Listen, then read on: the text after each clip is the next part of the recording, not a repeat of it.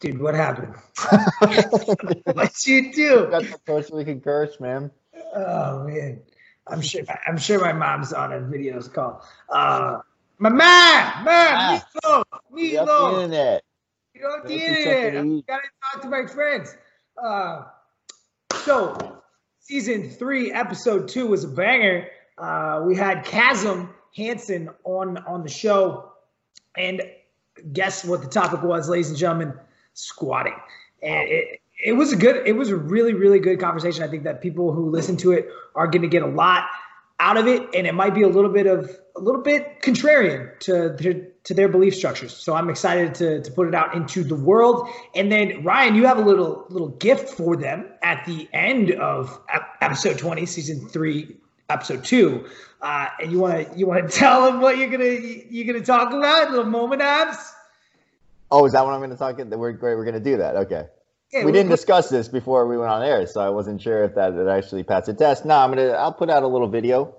Stay tuned. I'm trying to understand this stuff. It's actually really timely that we had him on, because this is something that I've been trying to understand more, because I think I've kind of figured out that physics are important. Hey. And it might not actually be as complicated as we think, because I think a lot of people shy away from it because it can get insane if you start actually looking into physics as a study. But I think in relation to what we do, it's probably not overly complicated. So I think, like Chasm said, if you understand anatomy and physics, things start to make a lot more sense from an exercise selection standpoint. So just starting to play with just looking at different exercises, different positions. And I got this really cool pen. It was $19 for my iPad, and I had to make some use out of it because I am going to write it off. So that's going to be the video. We're going to go ahead and take a look at some different squats and understand that my physics knowledge is about as much as a third grader's, and my drawing is even worse. Take physics, so it's got to be pretty. Your drawings are pretty bad. So I know the audience will enjoy that if they stick around for the outro. And really important to be specific in this. We are not talking about a rehab standpoint from squatting. No. The context of this conversation is purely and solely hypertrophy. So before you get your panties in a bundle, that is what we were talking about. We are not arguing the potential deleterious effects of having too much muscle. That is not the point of the show. The point of the show is, hey, if we're going to use the squat for hypertrophy, what are the positives and negatives? How can we adjust it? Things like that. So here it is. Stay tuned. Enjoy. I'm going to leave that in. You enjoy? Just to frame this, I think I listened to one of the last podcasts you did with Israel, and I think you did a really, really good job of coming back again and again, like describing context. Because most of the time you guys were arguing about things like you just had a different idea in mind when you were discussing it. And so I really want to just frame the discussion that this is the only thing we are talking about here is hypertrophy. And so that is the frame. We understand that there can be negatives to hypertrophy. That is not what we're debating. We are debating is the squat, is it the best exercise for quad and glute development? Is it a mediocre exercise, and for who? That is essentially the discussion that we want to have. And so I'll let you take it away from there. What do you feel like the muscular limiter for a squat with a barbell is?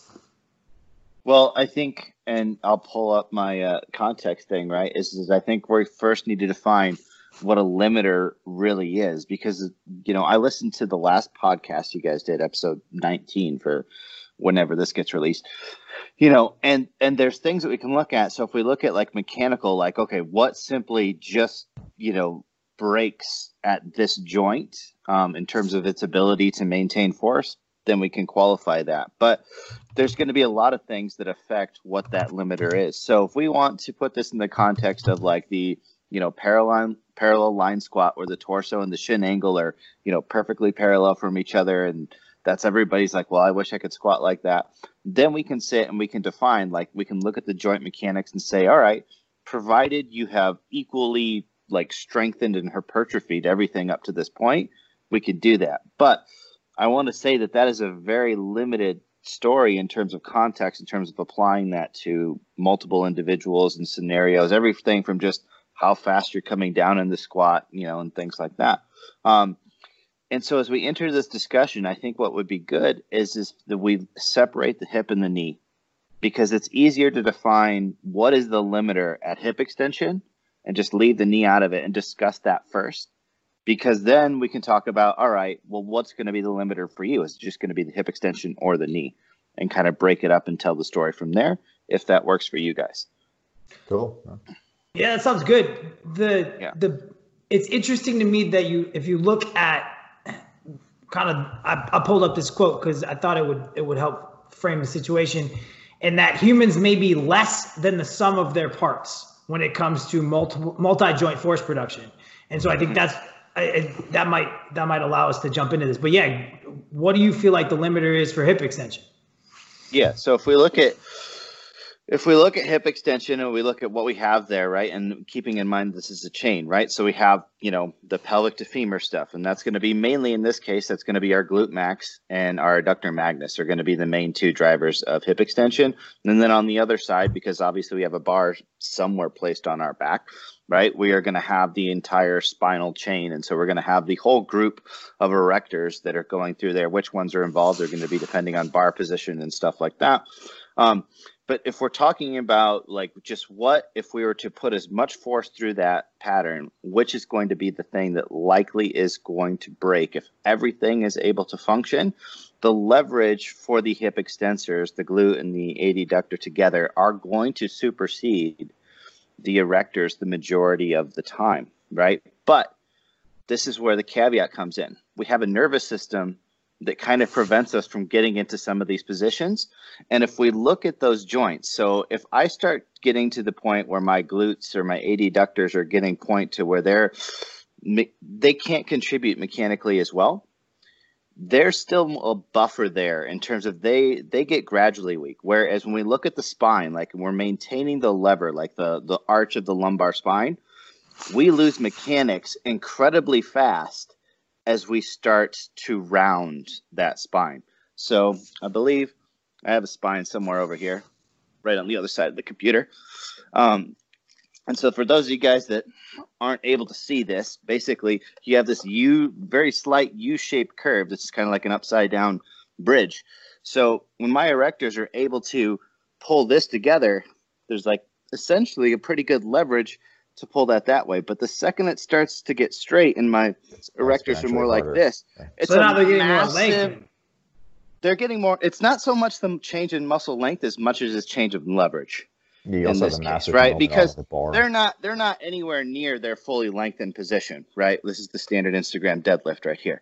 So it's not that change in the actual tissue length is the main change in their mechanical advantage. It's just the change in the leverage that they go from basically being able to hold like an arch position to essentially trying to be able to somehow create extension with almost no lever into the plane of extension. So in this case, everything is compressing more than it is extending, whereas for slightly extended, all of those muscles are able to contribute to more extension. So when it comes to like, I'm either going to make or break it, the erectors have the least buffer for when you start to lose spinal position, done, right?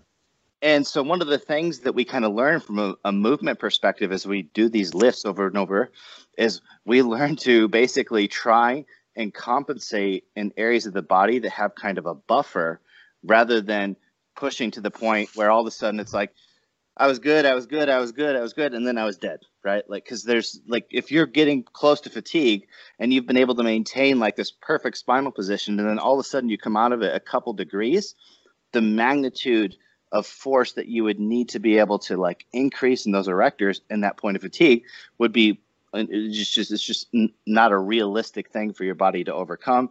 And then you just end up dumping the bar. So what most people do is they learn to let other things fail a little bit first, because we can compensate and we can buffer these things. So if you look at somebody's squat technique, what they tend to do is they tend to start doing things like, well, they'll cut the range of motion, at one joint or another. They'll start shifting either the knees, the hips. They'll start moving at joints where it's like, hey, I have other solutions here to be able to pick up a little bit of slack, rather than, well, I mean, I could get the bar, a little bit closer, or I could get lower by doing that. Excuse me, as I choke on my Death Wish coffee. Plug. Yeah, right? That was solid. So I think it's important to kind of establish a parameters in terms of, like, if we're talking about a limiter, there is going to be a mechanical limiter. But the reality is that hitting that mechanical limiter in training is not as simple as it sounds, because we have all of these motor patterns and all of this neurology that's designed to help us succeed when we are getting into these positions where we would otherwise no longer be able to achieve movement and force output, right? I mean, the whole purpose of being a good athlete is you're able to produce force from a variety of positions. You're a professional compensator. And so if we talk about the squat as just moving the bar up and down, and we're going to talk about, well, what's the limiter of that?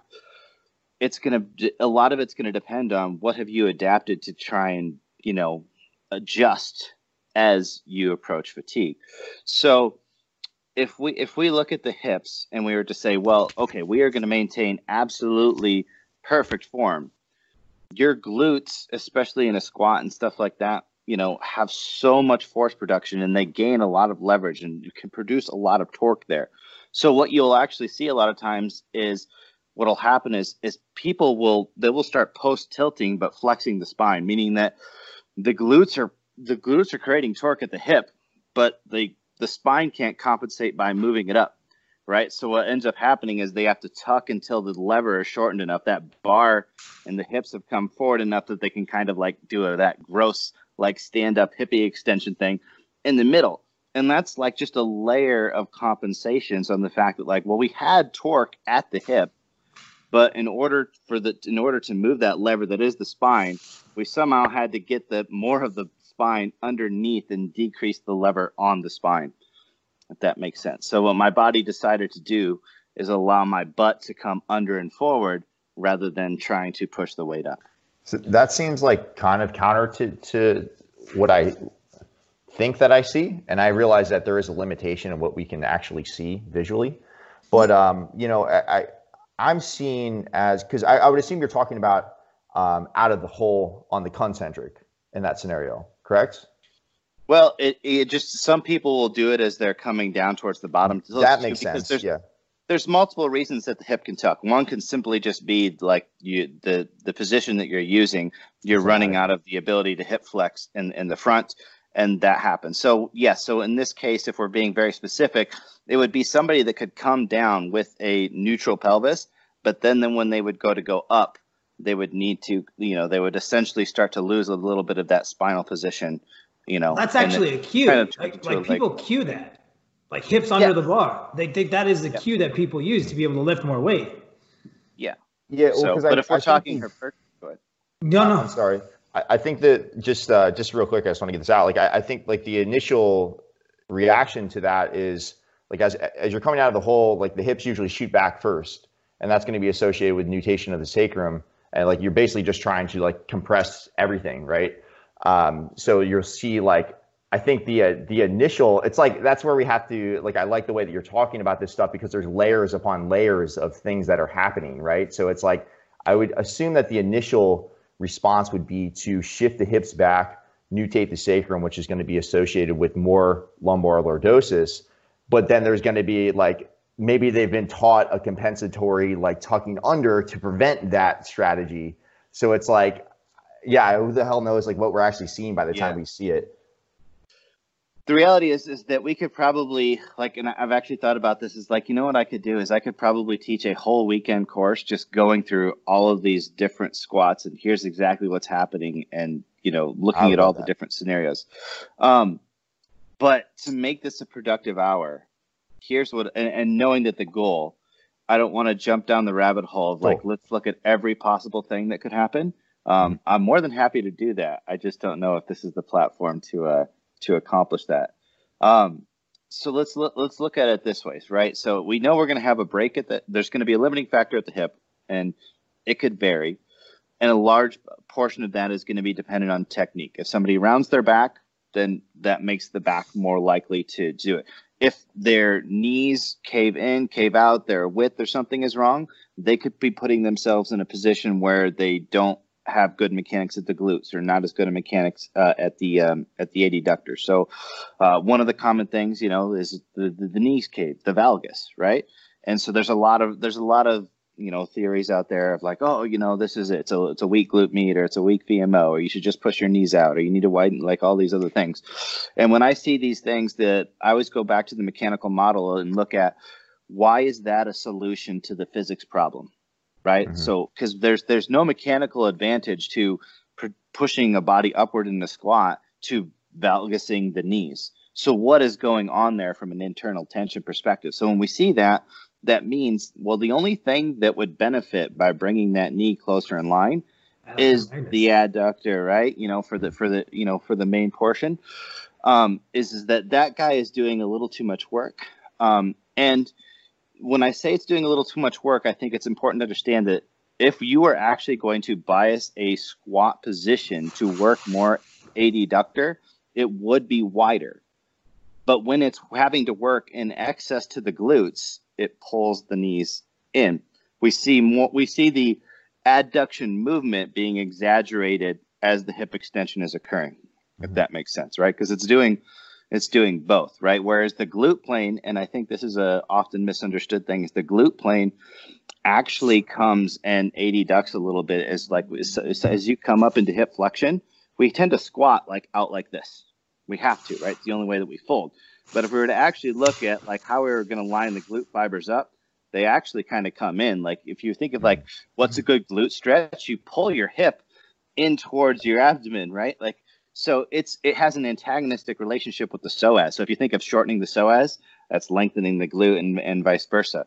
So when we get into these excessively wide squats that we need to be able to fold enough, we can be disadvantaging the glutes, right? Which then can change what the limiter is. Because if I have less glutes and it's only then, then I have a weaker pelvis to femoral hip extension, then maybe the spinal thing is okay, that's not going to be the limiting factor at all, right? But if I'm able to squat in a position where I'm able to use my glutes and my adductors extremely efficiently, then the erectors become the limiting factor, right? So there's a lot to go into play. So I think it's important when we kind of look at what's going to be the limiting factor, understand that it's going to change. But the question I think that we're really trying to get is, how do we make it quads? Yeah, that's the main question, right? But maybe not the opposite question, but somewhat opposite, is how do we make it all glutes? And in the research, you see that is a widened stance with an extra rotation to femurs. But that's a lot. That's yours. If I kind of digested what you were saying correctly, you're saying that might just be an artifact of EMG from a short. Yeah. Okay. Yeah, and the thing is go ahead. No, I was just going to say, if you could just explain that real quick, because it was something you mentioned on the Israel podcast that you did with Israel, that you talked about just a shortened position is just going to increase EMG activity, and that would be one of the reasons why we probably don't want to always just take those numbers for what they are. Could you explain that just a little bit, if I understood that correctly? Yeah, so when we're looking with EMG, it's very important that we're understanding, okay, we're looking at electrical amplitude that's going into this tissue, which doesn't necessarily mean anything about tension or mechanical stress. So if a muscle has to be shorter, right, more motor units have to be shortened under the same amount of force. So if I literally pull the muscle out of the body and it's okay, I'm going to put 10 pounds of tension on this thing in this position, and then I'm going to put 10 pounds of tension on it in this position. Just to maintain that degree of shortness, more sarcomeres have to be active in that short position. Right? So when we're looking at amplitude of EMG, we are going to see more activity under the same relative tension in a short position versus a lengthened position. Okay. Now, when we're doing exercises, we're not talking about even tension throughout the course. So it's very important that we look at EMG, we say, what can this data actually tell us? And I think that's really funny. A lot of times you look at a study and it'll just compare the amplitudes across different muscles. And it's like, but okay, I want to see where that amplitude potential is instead of saying, well, this was the amplitude of the adductor and this was the glute. I want to say, okay, if you actually measured the maximal potential of the adductor through its specific motion and then the glute through its specific range of motion, how do these then relate? That would be really cool data to have, knock on wood, getting that soon. But when we just look at comparing, like, well, in this position, this seems to be high and this seems to be low, but it's in relationship to what? And does that mean anything, right? And I can tell you, playing around with these things, it's really easy to fudge the system. So in an adducted, it's super dirty data. Yeah. So like placement is huge. So, and that's the other thing is, as you externally rotate the hips, you are activating more of those deep external rotators, which are right underneath the glute. Yeah. So you're going to get a lot more signal noise and stuff going on, from all of those deep external rotators as you're going into that position. And then, we have to look at, if we are doing that, what mentally does that change in terms of a person's intent on the movement, especially in an uneducated population in terms of what they're supposed to be doing, right? Because if they are simply, especially for a lot of people that have tight hips, if they're just simply having to push out more, that's now a factor of like, okay, we put you in this wide stance, but it's not really a stance that you should be in. Like, you're actually going to have to be co-contracting to a greater degree in these positions just to maintain this look or, position of a squat. Yeah. So I always prefer to look at these things. This is the way my brain works. Is I look at the mechanical model and I say, okay, if I was the nervous system, what would be the most efficient tool for the job, right? Because it's essentially what our nervous system is trying to learn. Every rep we do is like, how do I do this and expend less energy, right? And so if I'm looking in the mechanical model doesn't match the EMG data, then I'm like, okay, what's going on here? Why is this happening? And that's kind of where I get. I don't want to ramble too much on EMG, but if you were going to set up a squat to max out the glutes, that would not be a wide stance, externally rotated squat. No. So yeah, I mean, it would be more of a narrow squat, right? And that's going to be what we visually look at as hip flexion, less flexion, because the leg just isn't going to go like as far back, right? But it's going to come in. So this is a tricky thing, and I think a lot of people screw this up, is when they look at the hip joint, they treat it kind of like the shoulder joint, but we have this neck of the femur, which I'll grab that too. And the neck of the femur basically is a really cool mechanical solution to the problems that we are trying to solve in terms of creating force to the legs for gait motion and stuff like that. So, the whole purpose of the femur basically being offset from the pelvis is to create a different relationship between the muscles that are pulling on this side and the muscles that are pulling on this side, because it essentially shifts their moment arm or their leverage. So basically what we end up getting, right? So if this is, now you're looking like posterior, right? So by pushing this lever out here, we're essentially creating a greater moment arm or leverage for all of these propulsion muscles back here. Whereas if this didn't exist, if this was like a shoulder coming in here, because it would be so close, I would have a lot of compression to be able to produce any propulsion-based motion. So this is very different than shoulder mechanics, and people just kind of look like it. The 2D, cartoon is like, oh, well, that's a straight line there, so it just must go here. And in reality, it's like, this is super important. This little L-shaped thing that we have at the top of the femur drastically impacts the mechanics and the force needed by the, I will say, adductor flexor pattern muscles versus the, extensor pattern muscles, right? Which, if you think about it, we don't do a lot of backwards running. Yeah, right? And that's huge for us getting up and walking around as apes. But if you flip that around posteriorly, so yeah, flip that pelvis around to the posterior. Yeah. So if you externally rotate the femur right there, you're going to, and then you're gonna essentially, you're going to put the glutes in an more advantageous position for contracting, right? Or would you disagree? For the lateral rotators. Well, yeah. Well, here's the thing is that So, like, all right, let me get a full pelvis here to make this angle a little bit better, right? So if we think of the glute fibers, right, we have like coccygeal fibers that are coming down here, Yep. right? And then we all the way up to the sacral fibers up here. So there's the glute max has 3 divisions of itself, right, that kind of go through. And it comes down, we got these 2 insertion points. And the thing that I think is important when we look at those muscles, and again, this is where the anatomy books that we learned from, you just did a course here in Denver with anatomy, right? But if I make a really basic thing, we say like, okay, imagine that this is the sacrum lined up here, and then this is everything from where it inserts into the TFL and then down to the femur, right? As people think that like, okay, they see this drawing of like these fibers that just look like this, like, oh, it just must go that way. But in reality, what it's doing is it's functioning like a giant pennate, and it's going this way, right? You see somebody's glute, like if somebody puts tension in their glutes, what's the first like conformational change to its shape that you see? It goes in, right? Yeah. It gets narrow, right? And it starts producing levers to look more like straight extensors right away, right? But if we draw all our anatomy books based off of a corpse lying prone, just flaccid, it really looks like, oh wow, these are just like these big external rotators. But as soon as we put tension in those things, we see like, okay, this is not nearly as much of a external rotator, type force as much as it is a very hip extension type force. And the other thing to consider with that is this hip extension force as it comes through here. If we were to externally rotate, right, all of a sudden those forces become more like this rather than like this. Right. And we're also pre-shortening them. So we'd essentially be taking away some of their leverage.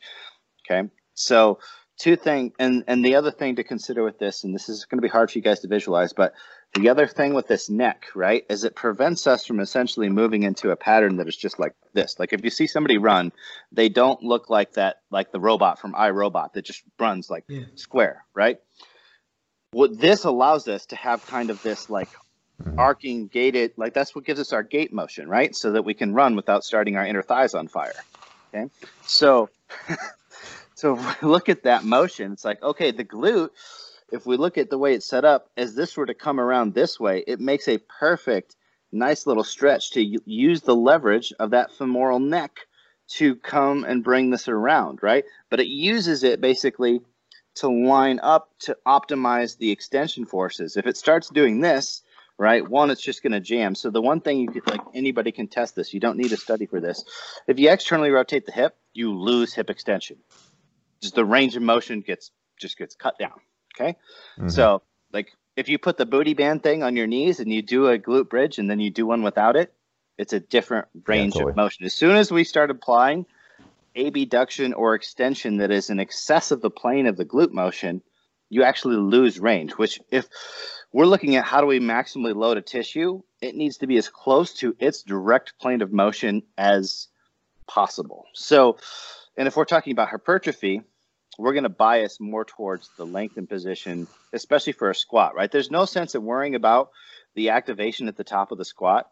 Because you're not getting shit. You're not getting anything, right? So you would use a glute kickback for that? Like if you're, just for people that can't see, right? So if you wanted to train the glute in the shortened position, you would use like a glute kickback, or what would that look like? Yeah, right. I mean, so yeah, you're looking at like your hip thrust, your glute bridge, a kickback, anything where the extension portion of that is the thing that's under load. Now, when we say kickback, there's a million versions of kickbacks. The problem with most kickbacks is you don't have enough pelvic stability to accommodate the amount of force that you can produce through the glute. And every kickback machine ends up being a leg extension machine, and the last portion of it, which sucks because that's the only reason you're using that machine, is the end of hip extension. And when you get to the end of them, they all just turn into a leg extension. And so, I mean, to be honest, one of my favorite things is like those multi-hip machines, because you can kind of adjust your position actually so you don't have to necessarily go through the straight plane of hip extension that you would in, say, a bridge where you're just stuck in kind of like that single pattern. But that's essentially, if we're doing short position, we need to somehow challenge it there. But, there's nothing wrong with doing a 45-degree back extension thing, doing hip extension there. You'll never get as short a position bilaterally as you will unilaterally, but we can say that for both positions in almost every single muscle. But in terms of hypertrophy perspective, you know, a lot of times we're going to use the bilateral stuff just from a, you know, time and effort perspective, right? So, and it does, how much of a difference does it make to get like that last 2 degrees of range of motion versus getting, you know, being able to properly load like 90% of the range? I think we can argue that, you know, the majority of your volume is still going to be based towards bilateral movements for some of these things. And so you wouldn't use like an accommodated resistance squat to do like for max whatever. If you're trying to max hypertrophy of the glutes, that wouldn't be a choice that you would use. Yeah. All right. And this is I think this is a good thing because I see this a lot. So whether it's a squat, a deadlift, a pull, whatever, right, is if we're going to use accommodating resistance for something, it needs to be paying off in terms of like more tension in the muscle versus just like more compression on the spine and more stability requirements, right? And so if we look at a squat, even a hack squat, right, like it doesn't matter how many bands that you put on there. At the top, it is an insignificant load compared to those levers of hip extension, right? The only thing that you are doing is just putting a tremendous amount of axial load on you, which is just going to provide more systemic and neural fatigue, more joint compression. So if anything, all it's going to do is make you less efficient in that session, right? It's just going to fatigue you.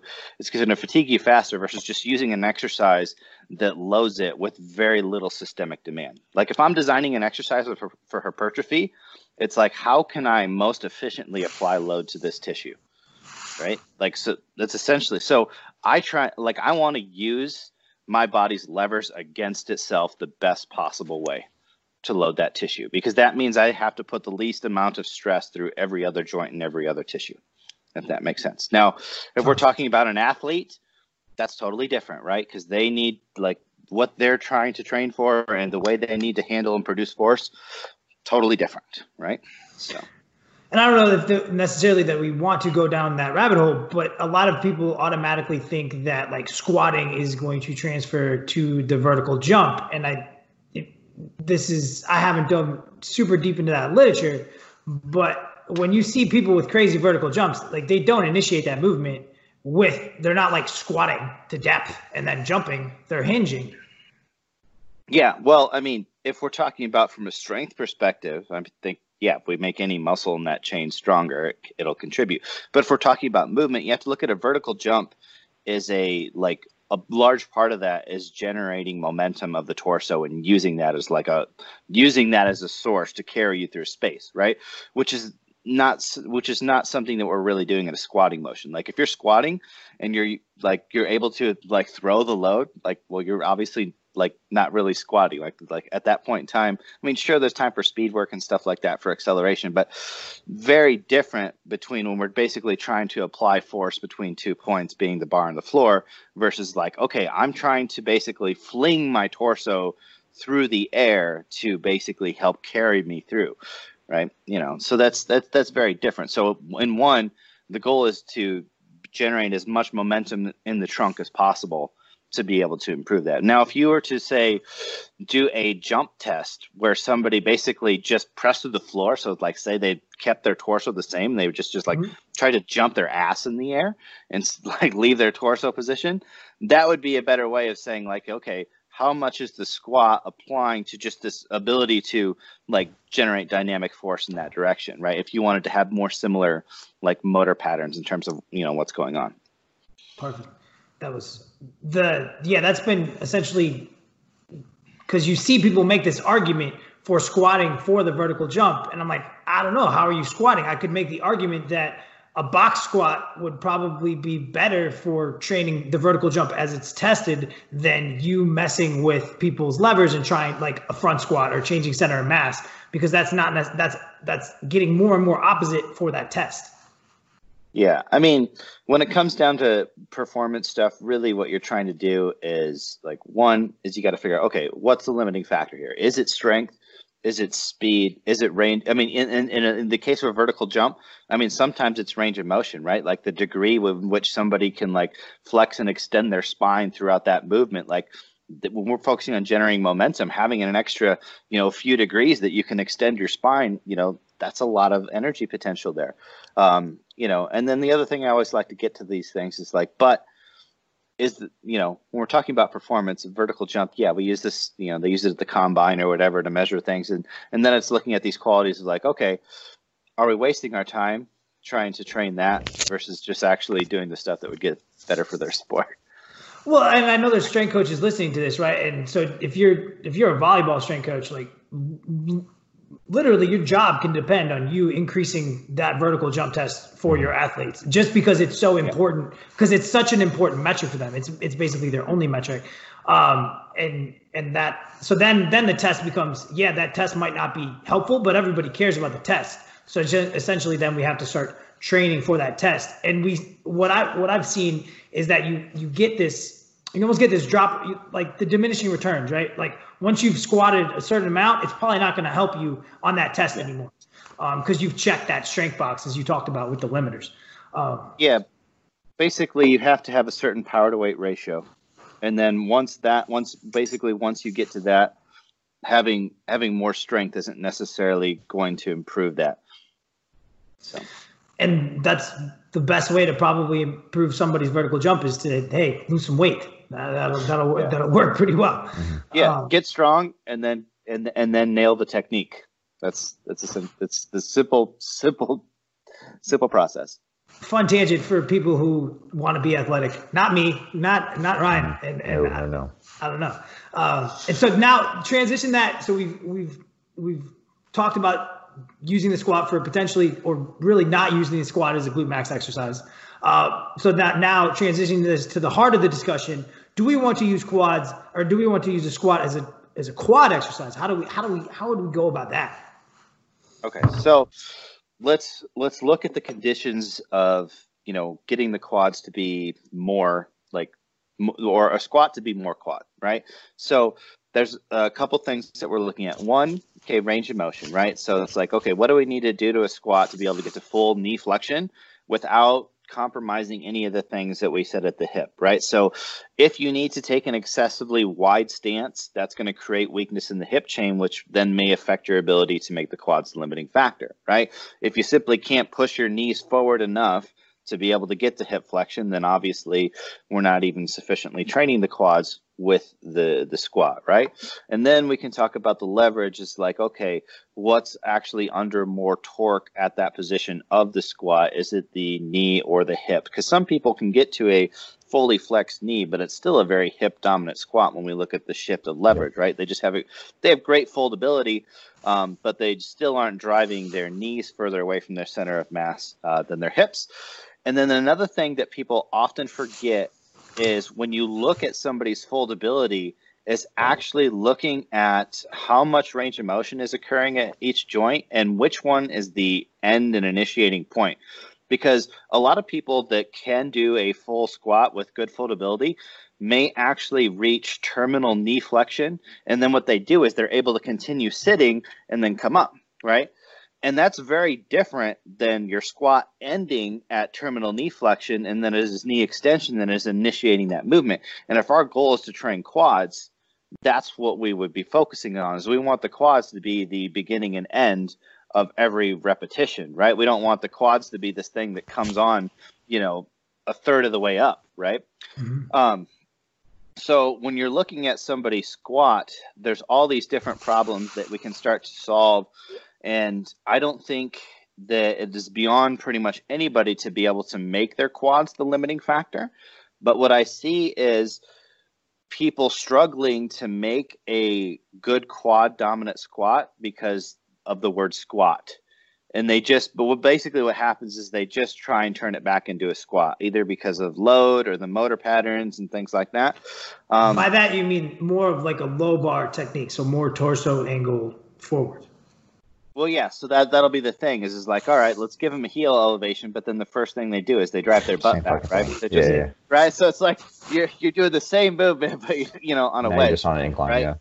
Yeah. Well, Ryan, so like we have 4 studies now that some of them, like they give people a weightlifting shoe, and some of them show a change in torso length or torso angle. Some of them don't.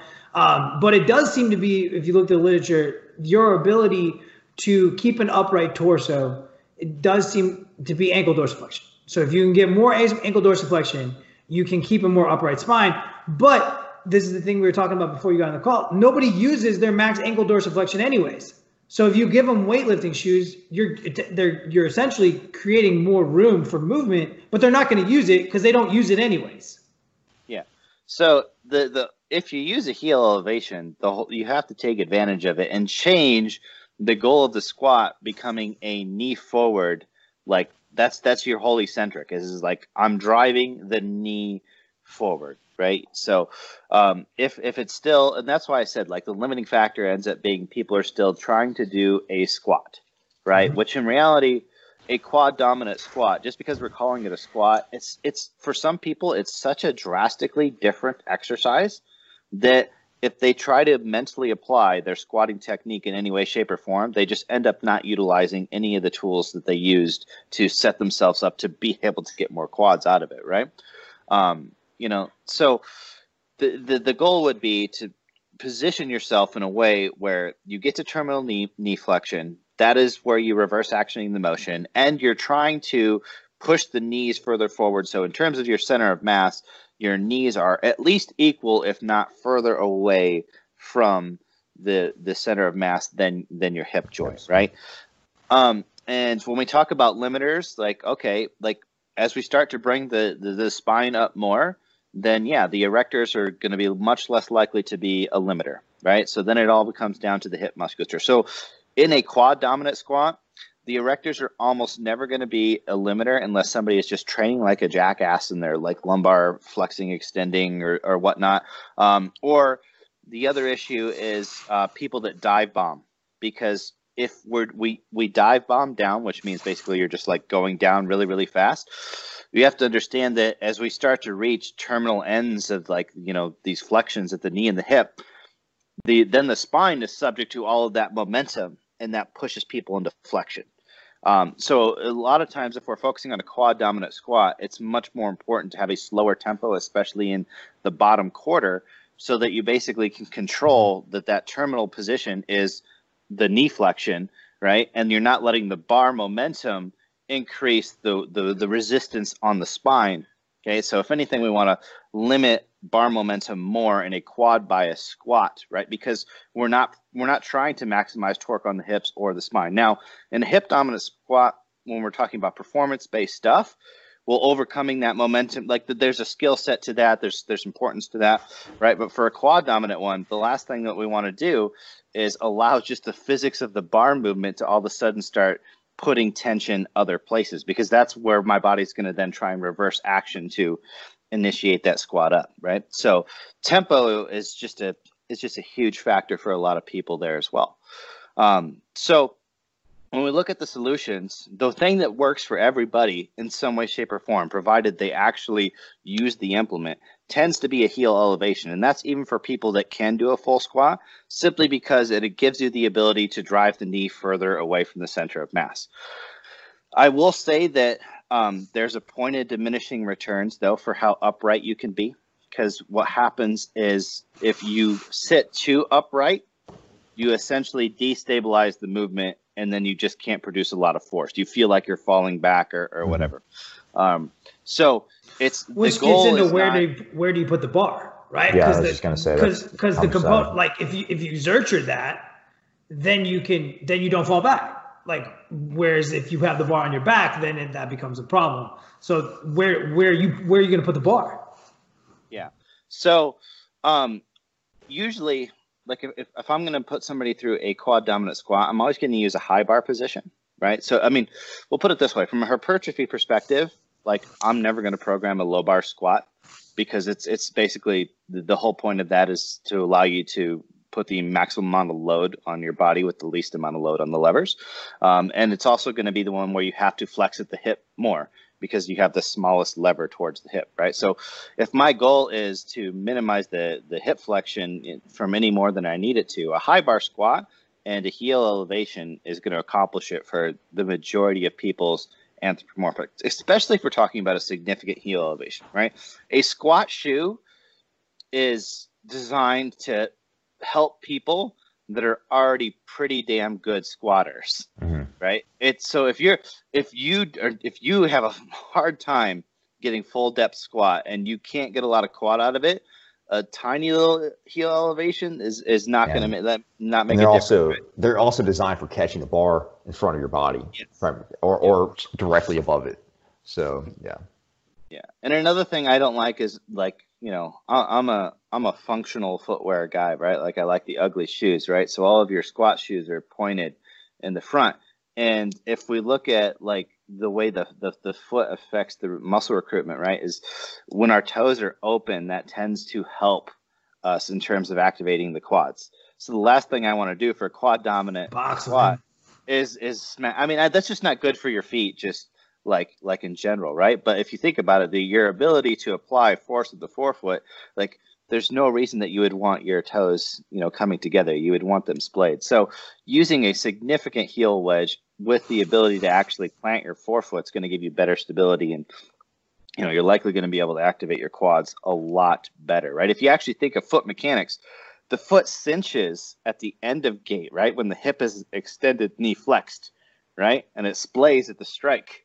Okay, if we're at the bottom of a squat, right, we're trying to absorb the strike force, you know, not exactly, but it's more similar to that in terms of the muscular reaction that we're looking for, right? Well, even with the talus, like that's what's going to unlock that ankle joint, right? Is like when you're when you, which is the other thing that people say, like, wow, this is getting great. Like, screw your feet out. I'm like, no, dude. Like, if you want a quad dominant squat, you don't want to screw. You want to evert the foot, so that you can get into more ankle dorsiflexion. Yeah, right. So, well, yes and no. Here's what I will say with that, right? Is if we're talking about terminal knee flexion, right, you need that, okay? Or I'm sorry, not term. If we're talking about terminal ankle dorsiflexion, we need that.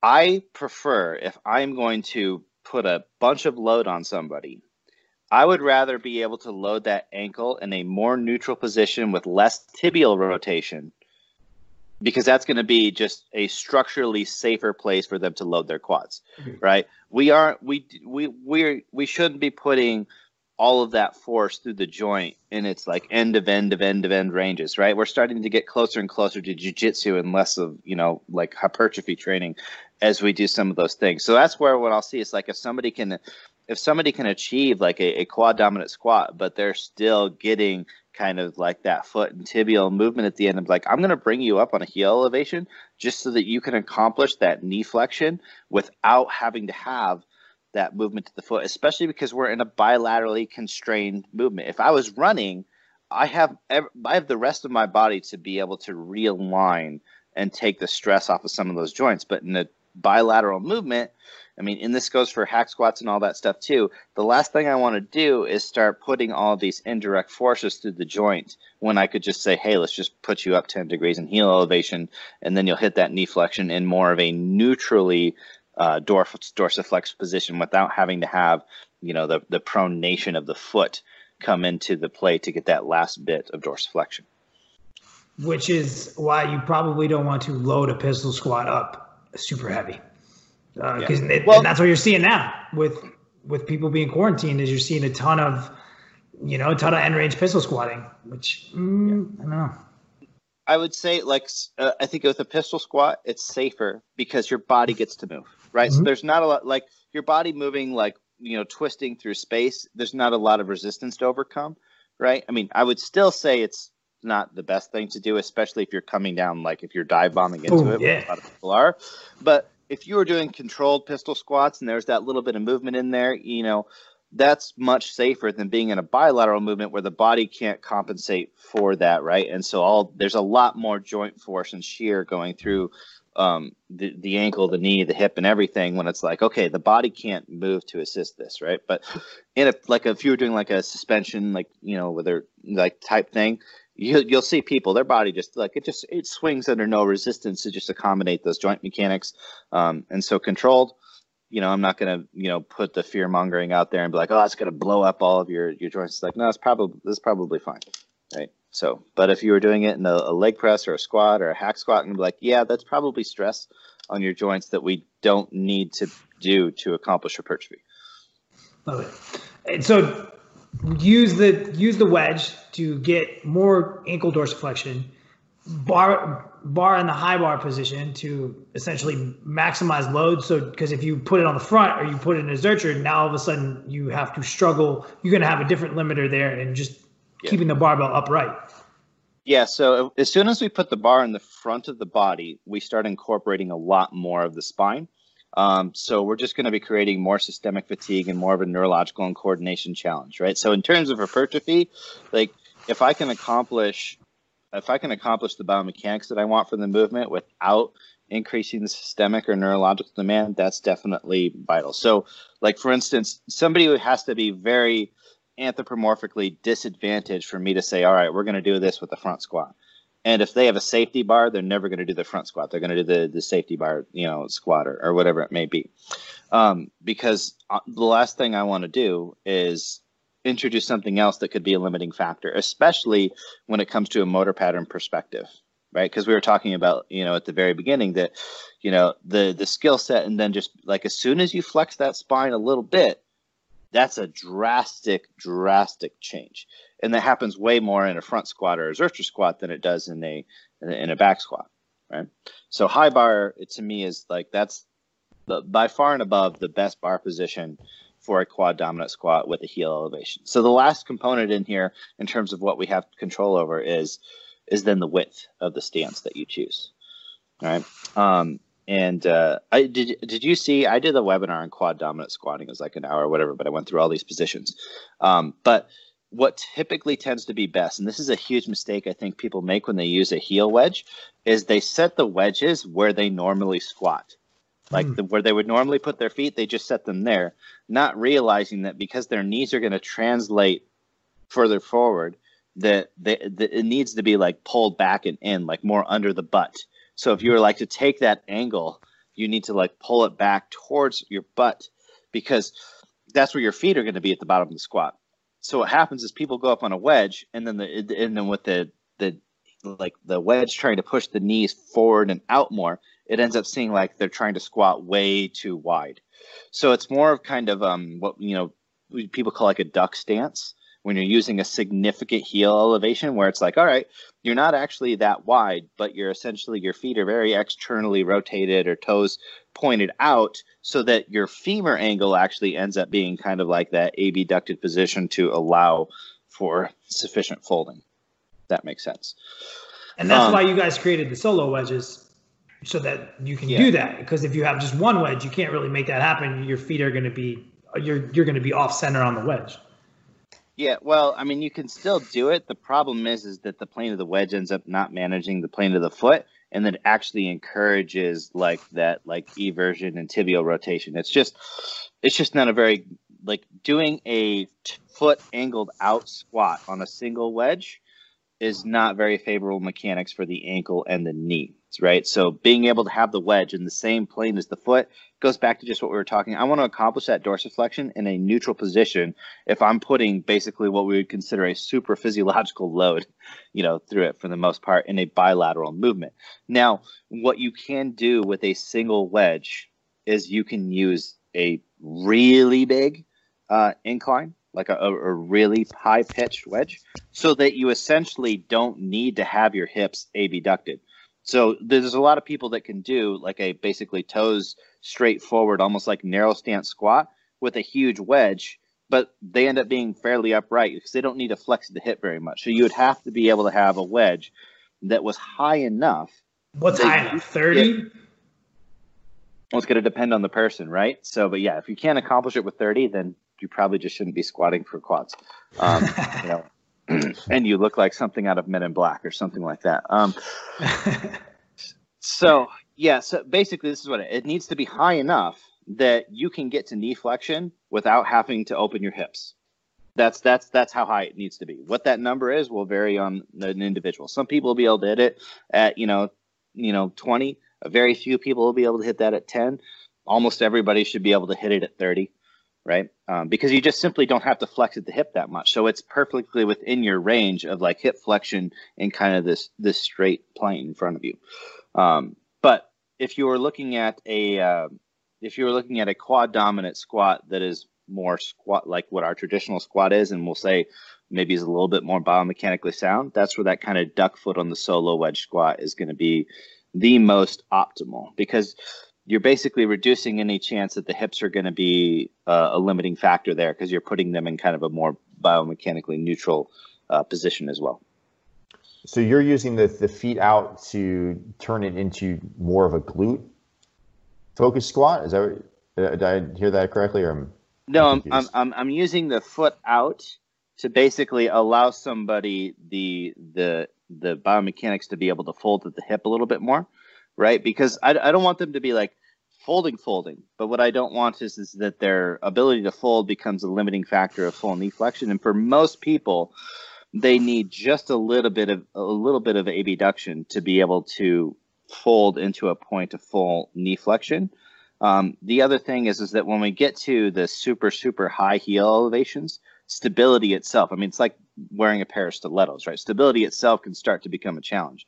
Yeah. So usually what happens is like the best in terms of practicality, in terms of stability, setup, and everything happens when we have kind of like that slightly externally rotated, heel elevated, like wedge system, where somebody can get full knee flexion in a place of optimal hip mechanics where that's not really going to be a limiting factor. So it's not loading the glutes more.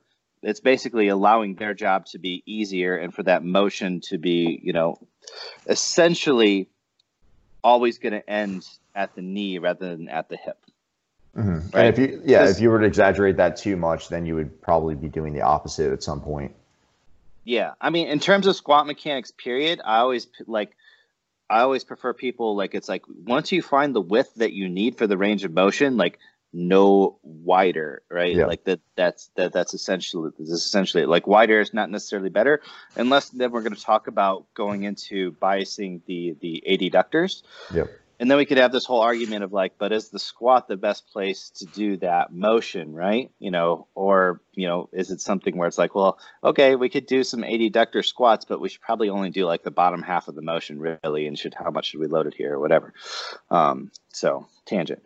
But yeah, well, it just gets weird thinking about the squat as an isolation movement. It just gets really hairy, I think. And so that's what we're trying to do. So you already talked about like, hey, I want you to go as narrow as you need, like as wide as you need to, but no wider, right? And that's already counterintuitive to people who are like, hey man, well, I can lift a lot more weight if I widen my stance, right? Yeah. And so now weight on the bar, what kind of significant reductions are you seeing in terms of weight on the bar?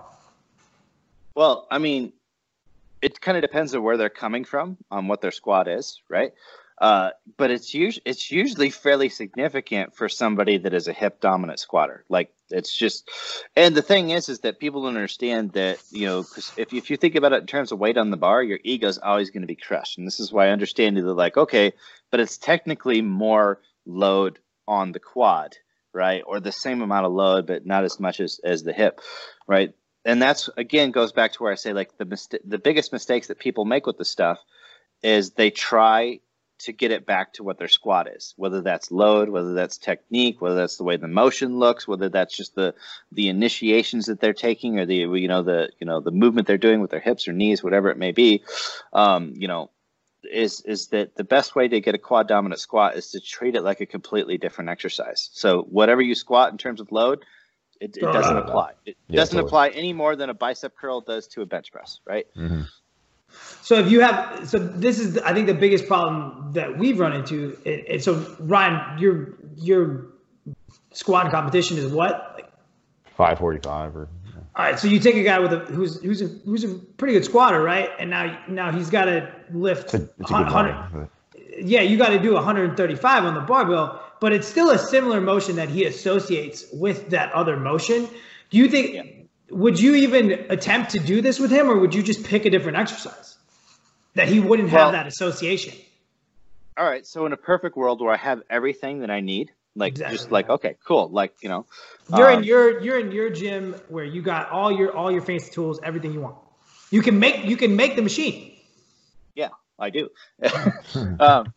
So in those cases, a hack squat is going to provide some advantages that I just can't get in a squat, because in a hack squat, I can also translate what we would call horizontal force, meaning like, so in a hack squat, I can be pushing like in the direction of my toes into that platform and like pushing my butt back into the seat at the bottom, even though that's not the force that like moves it directly. So my quads and my knee joint can actually contribute to the movement more by being able to push into those like fixed objects. So I can start translating indirect forces that are going to move that hack squat that are going to bias the quads even more. So if my goal is like, look, you need to hypertrophy the quads and you can use anything that you want, right? And it's just the quads. Then I'm going to say, yeah, the hack squat is the goal. And I think an important layer of context to add in this is that we are saying this is a one exercise instance. But what about the context where it's like, okay, I'm trying to hypertrophy the quads, but I also want X, Y, and Z, or I have this physique goal, or I need to do, like, I can only train this many times a week. You start putting all these limiters on here, and then I think it's like, well, okay, if we say that like using a hack squat that you can adjust to get maximum knee flexion and execute that in the way is going to be the best way to train the quad in a lengthened position, awesome, cool. But it doesn't mean that's always the tool that you have to use, because sometimes you may need to get quad and glute together because your goal is, body composition, or you're actually trying to train the systemic systems, or you don't have enough volume in your day to be able to do a hack squat and then also do a glute specific movement. You kind of got to be like, well, what can I get out of those today, right? Or, I need to actually be able to load my, I'm trying to actually, put some load through my spine today. So it comes down to the goal. If the goal is quads today, this one exercise, hack squat, king. But don't take that as that the only thing that you should ever do for your quads is a hack squat. Mm-hmm. And this is why, like in an untrained population, the squat is not the best exercise for the quads. It's not the best exercise for the glutes. It's not the best exercise for the adductor magnus. But it's a decent exercise for all of them. And so it's good enough. It's good enough to cook the goose. And so that's why you're never going to see differences which drives me crazy in the applied literature. So they squat 3 times and then they add something else on. I'm like, dude, they already cooked it. They're done. Like you're not gonna see anything more from this in that population. Whereas if you start to get into someone like Ryan, who has a 27, 28 FMI, and he wants to get his quads a little bit bigger, he's trying to get out that last 1 or 2%. Then these type of tactics might be really helpful. Yeah, and so for him, the more advanced you got a guy like him, that's where the programming, like the program design, like the art of that really comes into play, right? And when I say art, I mean just science that we can't explain with applied research yet.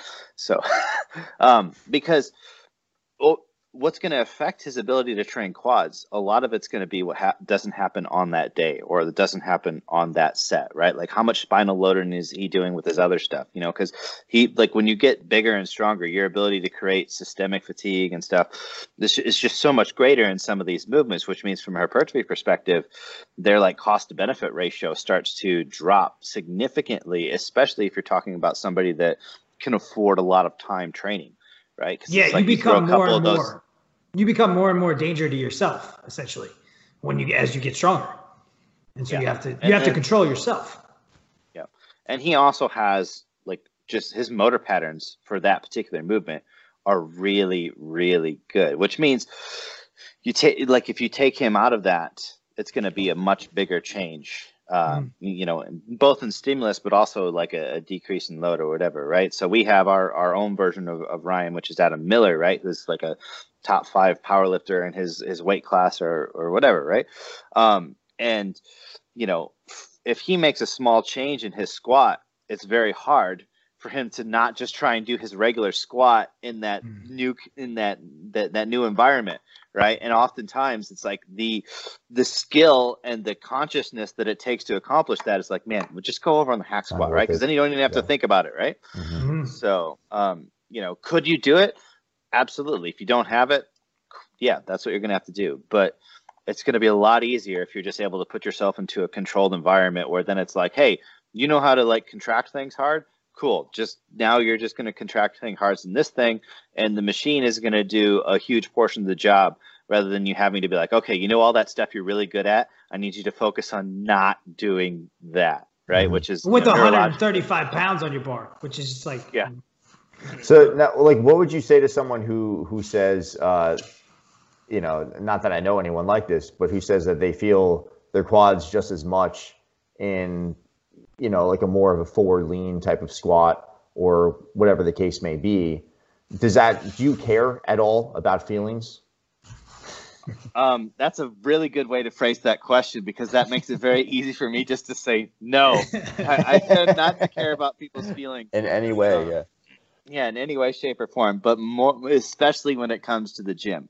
And you know, when it comes to sensation, there's a lot that could be going on that can be like, what are you feeling? Like, how do we? That's probably one of the hardest things to quantify. And it goes back to, like, you know, that whole thing of like, what is mind muscle connection? There's a different sensation of a stretch versus, you know, pressure in the muscle versus, you know, it actually being short versus what actual muscle tension is versus just an accumulation of metabolites or whatever.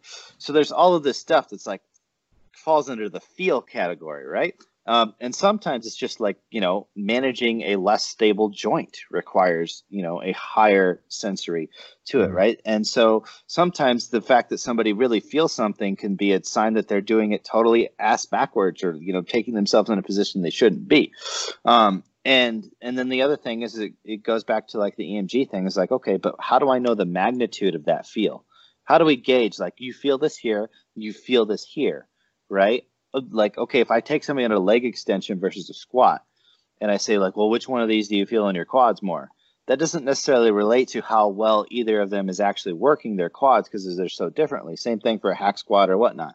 And then their actual intention of that can be huge too, right? Because somebody could, like, and this is where I think like a lot of like advanced lifters or bodybuilders can convince themselves that really crappy movements are good for them, is because they have very good mind muscle connection. They're able to just contract what they want to, is they can go in a crappy movement and say like, well, this is supposed to be for this muscle. So mentally, I'm just going to like try and force myself. They're just posing. To use this. Yeah, they're just Therefore, posing. I'm going to. Yeah, exactly, right? They're just doing a big co-contraction. So they might as well just pose or whatever. So there's a lot that goes into that feel thing where it's like, look, if it doesn't make mechanical sense, there's no amount of, like, I don't know, maybe you guys dig into the research. I don't know if there's a study that shows that your feelings help you grow muscle, but if they did, I think that there would be some people that were a lot bigger and a lot smaller. That's so good. Well played. So you're using physics as your ultimate determinant of what the exercise is doing. Yeah. Well, one is I know that if it makes sense there, that even if I don't have the ability to take advantage of all of that today, I know that by doing this movement, what my nervous system is going to do is it's going to adapt to that physics problem better. So for instance, you take a butt squatter, like a hip dominant squatter, and you throw them into a quad dominant squat. Their instinct is going to be to want to use their hips because they have strengthened their hips, they've hypertrophied their hips, they have motor patterns for those hips.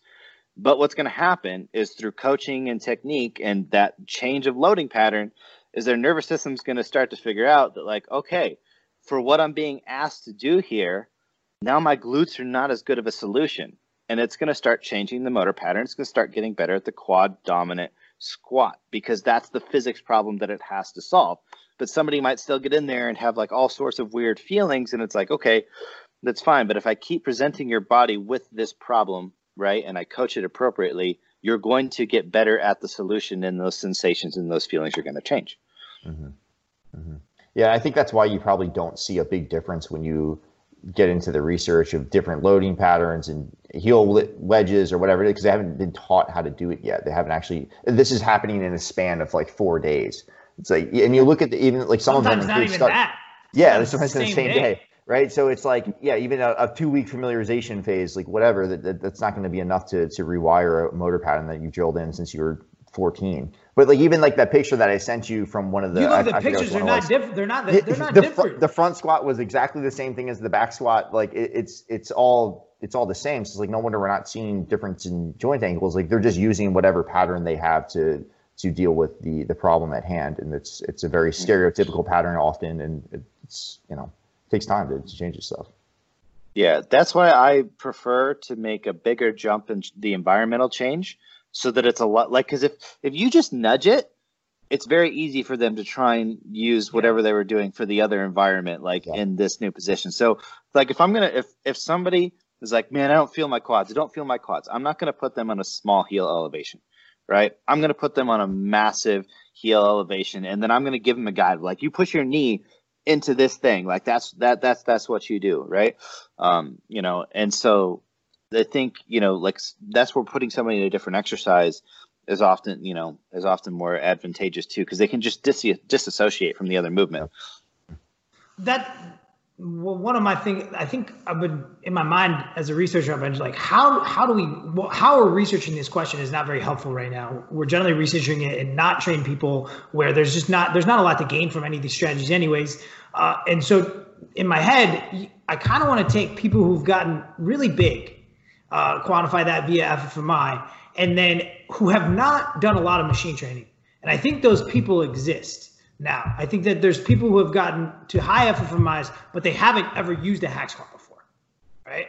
And so then I'm like, all right, we have this hack squat machine. I take this person who's already big. Can I get more quad growth out of them via ultrasound at multiple points? So it's almost an efficacy trial in one population. And because they haven't done this before, their quads are already massive. They probably run out of runway on their squat, on getting them more massive on their squatting, but they haven't really used machines before. So let's take this novel stimulus for their quads and use that and see if we can get them more bigger. And I think that's really the study that we want to see. We're just going to need a donation of about 100 hack squats. Yeah. And, I mean, in the name of science. Kazim, come on. I'm sure we can get a grant for that. Yeah, maybe. I mean, so Cass, one thing I think that we were emailing back and forth. This is it's a sentence in the literature which you were like, is that a real sentence? Is that an oxymoron? And so they said that they were like, well, the reason that someone's squat is going back is because their quads are not strong enough. And you want to talk about that a little bit, because they're probably going back because they like to go back and they don't want to use their quads, and so then I'll let you take it. Yeah, so I mean that comes down to the body's ability to buffer and compensate, right? So, I mean, one, you could be going back just because you have that motor pattern, but you have strength there or whatever. But in a movement with as much freedom like the squat, is what your body's going to do is it's going to approach every rep slightly different. And I think we may have talked about this in the past, that technically for a squat, there are essentially load thresholds where it becomes a different exercise.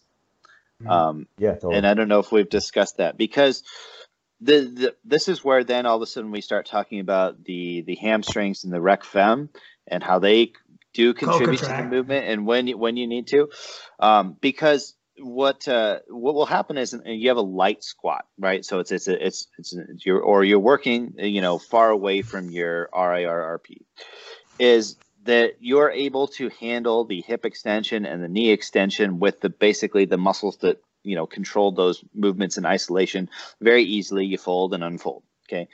As soon as we start to get to the point where we're reaching the load threshold at one of those joints, or we're doing it via fatigue, doesn't really matter what the mechanism is, but we're starting to get to a point where one of these is now becoming a weak link in the chain.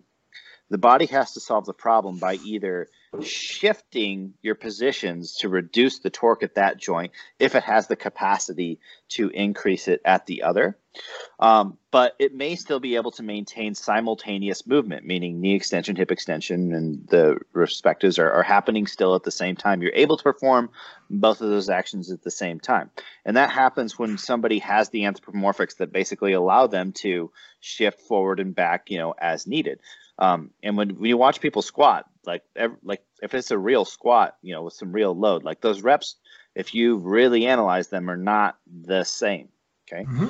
Now we put a bunch of load on somebody, and what we reach either via load or fatigue, the point at which that little anthropomorphic buffering is no longer sufficient, what happens is the body then needs to start finding ways to produce more torque at the individual joints during that movement. So your squat motion that was a simultaneous knee extension, hip extension motion now becomes a synchronized sector of, well, this was isolated knee extension and this was isolated hip extension, because what it can do is if I stop the knee motion, the hamstrings can start contributing to hip extension. Mm-hmm. If I stop the hip extension, the rectus femoris can start contributing to knee extension. So those guys normally, they kind of have like this nice little co-contractile stability relationship. But then when it's needed, it's kind of like, oh, brakes, gas on one side, and then it'll switch. So you will see that all of a sudden at a certain load, you basically reach a torque threshold at one of the joints where it needs to bring in those two joint muscles. And then mechanically, it's a different lift. A motor pattern wise, it is a different exercise. Just by simply putting a certain amount of torque on one joint now makes it not a both knee and hip simultaneous movement, but it makes it kind of like a series of both like two joint and single joint movements. That's beautiful. That was strong. So if in our current world, someone doesn't have access to a hack squat, they have access to a barbell. What are you going to do? How are you going to say, hey, they're pretty advanced, but maybe they haven't tried some stuff. What are you going to pick then? You don't have all the tools. You don't have all the tricks.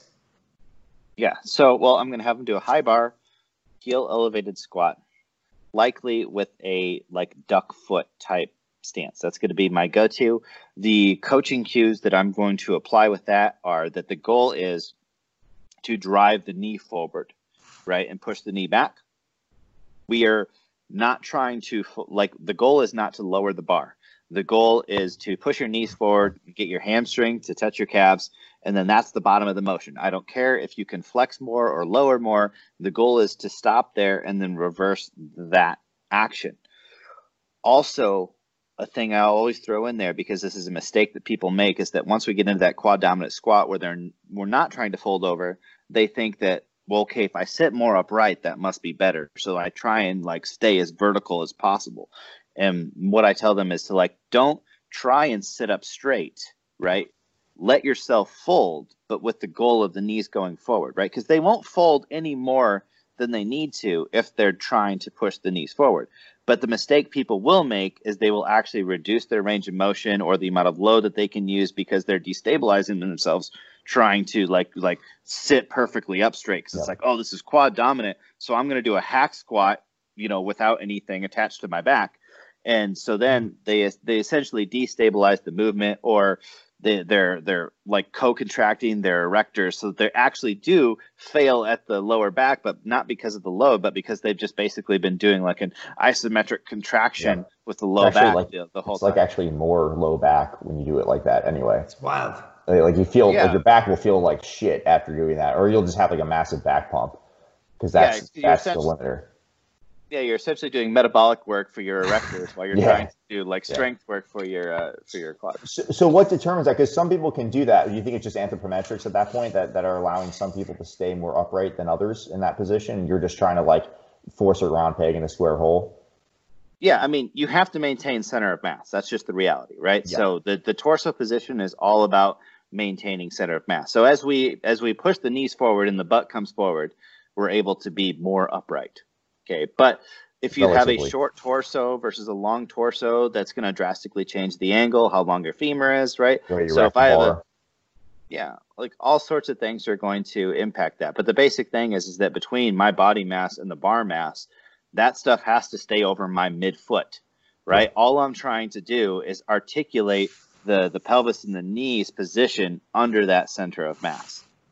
Right. So the big thing you're looking for is tempo on the bottom, and that you don't necessarily care what the angle of the torso is. You just want it. That's going to take care of itself. You just want to see them initiate that movement with knee extension. They want to see them initiate the movement with the knee extension, right? And I want to see that they stop where knee extension ends. Yeah. So if you're getting more, important, right? Yeah. So it's uniformity with the hips and the knees. You need to see everything moving together. If you see knees up, hips back, then it's we know that we lost the driver out of the quads. Yeah, We lost the adaptation I mean, we're looking for. you will see as somebody fatigues in a very quad dominant squat, as they may start to push back a little bit. Yep. Okay. Do you cut it? As long as they are still stopping at knee flexion, like that's the thing that stops the range, and then they're going back from there. I may let them continue, because they're essentially doing a drop set. Now they're overloading the eccentric instead. So it's like they're just deloading the knee. So that just depends. Like, what am I qualifying as failure?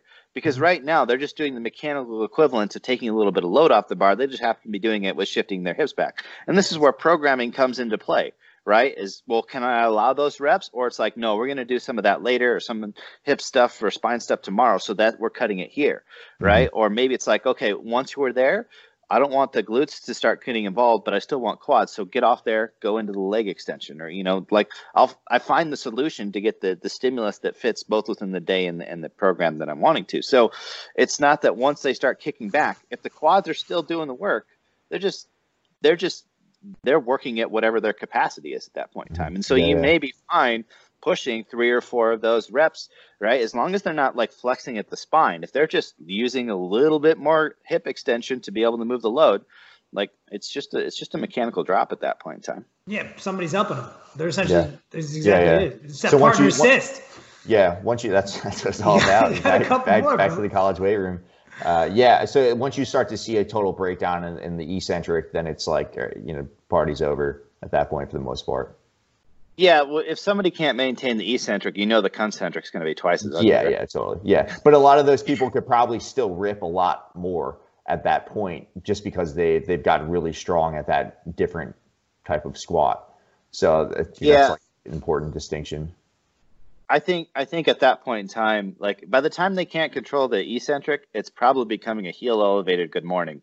It's usually what happens, right? Yeah. So when you say there's this little shift back, it's like it's a little shift back. It's not like 2 distinct movements. When we can rename the exercise, you need to tell me, man. Probably a good point to stop. Because I can do good mornings for days, Yeah. My fucking specialty. All right, Kaz. So, Ryan, do you got any more questions? This was really, really solid. I think that people are going to get a lot out of this, especially my audience that might have some confirmation bias inside of this field. I think that they're going to get a lot of bias out of it. Really, really appreciate you taking the time to come on. And Ryan, do you have any other questions? Anything that? No, I mean, I'm gonna re-listen to this, and then I'm just gonna attack you on social media. I'm not gonna tell you though. That was great, man. Like I am having to just sit and listen right now, because it was all really good stuff. And like I said, like some of it a little counter, like Ben just said, a little counter to some of our confirmation biases, but it all makes a lot of sense. You did a fantastic job explaining it. So man, I really appreciate it. It was great. And I think there's a lot of really good takeaways here. So Kazim, if people want to fight, because I've had the luxury of watching you in kind of in your environment, right? And you not with these models, but you having like muscles drawn on people. I've had the ability to watch those seminars, and they are equally great. And the fact that you can do it without those models is a testament to your biomechanical knowledge. And so where can people find out more about you? Yeah, so you guys can check out n1.education. That's both a URL and our Instagram handle if you want to kind of get an idea. We do actually have a little free version of the course that has some of those videos in there with the drawings on people and stuff that you can kind of check that stuff out. What I would say, for anybody that's really interested in this field is just understand that, in terms of all the cool advanced stuff that we want to talk about with program design, hypertrophy, it all comes back to this anatomy and biomechanics stuff in terms of knowing that allows us to make so much better, questions and theories and hopefully soon, study design on this stuff. So I think the one place that every coach could make sure that man, you are just absolutely the best. And this doesn't have to be through me, is to just really understand this biomechanics and physics. Because like I said, my thought process is, I look at what's going to make sense in terms of mechanical loading, right? And that's if that doesn't make sense, all of the other stuff, I don't care what the EMG says. I don't care what your feeling says. I don't care what any of that says. And I think as coaches get into that process, they start being able to get rid of a lot of the noise and just start making better decisions for an individual. I want to take a look at some real world examples of some of the things that we were talking about on episode 20 of Bro Research Radio, which you already know because this is directly attached to that episode. So that was a pointless intro. What we're going to speak about is the idea of these external moment arms and their impact on the musculature that we're using and the amount of tension the muscle will have to use in order to overcome that external moment arm. So if we look at this first picture of this dude who's wearing a beanie in Austin in the spring, you'll see there's a dotted line going up from the foot, and there's a little star that looks like a third grader drew on here. That's probably not giving enough credit to third graders. This is going to represent the approximate center of mass. Now this likely is not perfect, but based off of where the bar is, this is what you could approximate as being the center of mass in this individual. And then we have a circle here in red. That is the axis about which we were talking, not the hip. There's other axes obviously here, but what we're going to speak about is the knee, because that is going to correspond most to quadriceps, which is what a lot of the discussion was about on the podcast. So that yellow line there represents the external moment arm. So if we look at the external moment arm here, it's a given distance. When we compare that to a different type of squat, you can see that this one, I am more upright and that there is a much larger external moment arm. We look at the distance here. So that is going to tell us that we're putting more strain, we're creating more torque at the knee, which is then putting more strain on the quadriceps. So when we see this in action, it's going to look a little something like this direction over here somewhere. Okay, so here's a video of a low bar squat. So you can see that the first thing that I do is shoot the hips back. There isn't a whole lot of forward knee translation, and because of that, you're not creating as much of an external moment arm or as great of an external moment arm at the knee. That's okay. The purpose of this exercise is to move a lot of weight. That's really the whole idea. It's not so much about quad hypertrophy at this point. Rather, it's trying to take advantage of levers as much as possible and actually make the weight as light as possible.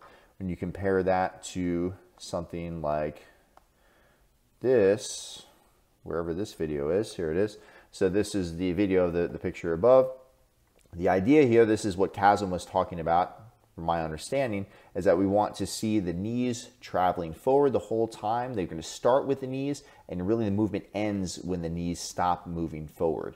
And you can see that right there at the bottom there. I continue to sink the hips down, but the knees don't necessarily move any further. So I believe that Chasm would say, hey, that's probably more range of motion than you need on that particular exercise. But that's the idea, is we're creating more torque at the knee, which produces more force, or necessitates more force on the quads, and then we have to recruit more tissue there.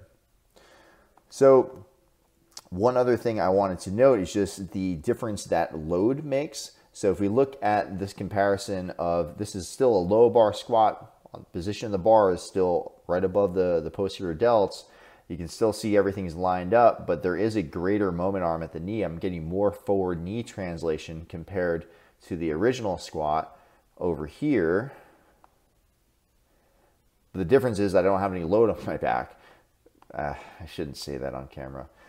You are going to change your mechanics when loading gets heavy. You're going to use the most efficient pattern and the strongest pattern. This is probably the pattern that you've used your whole life, and this is probably the pattern that's determined by your specific anthropometrics.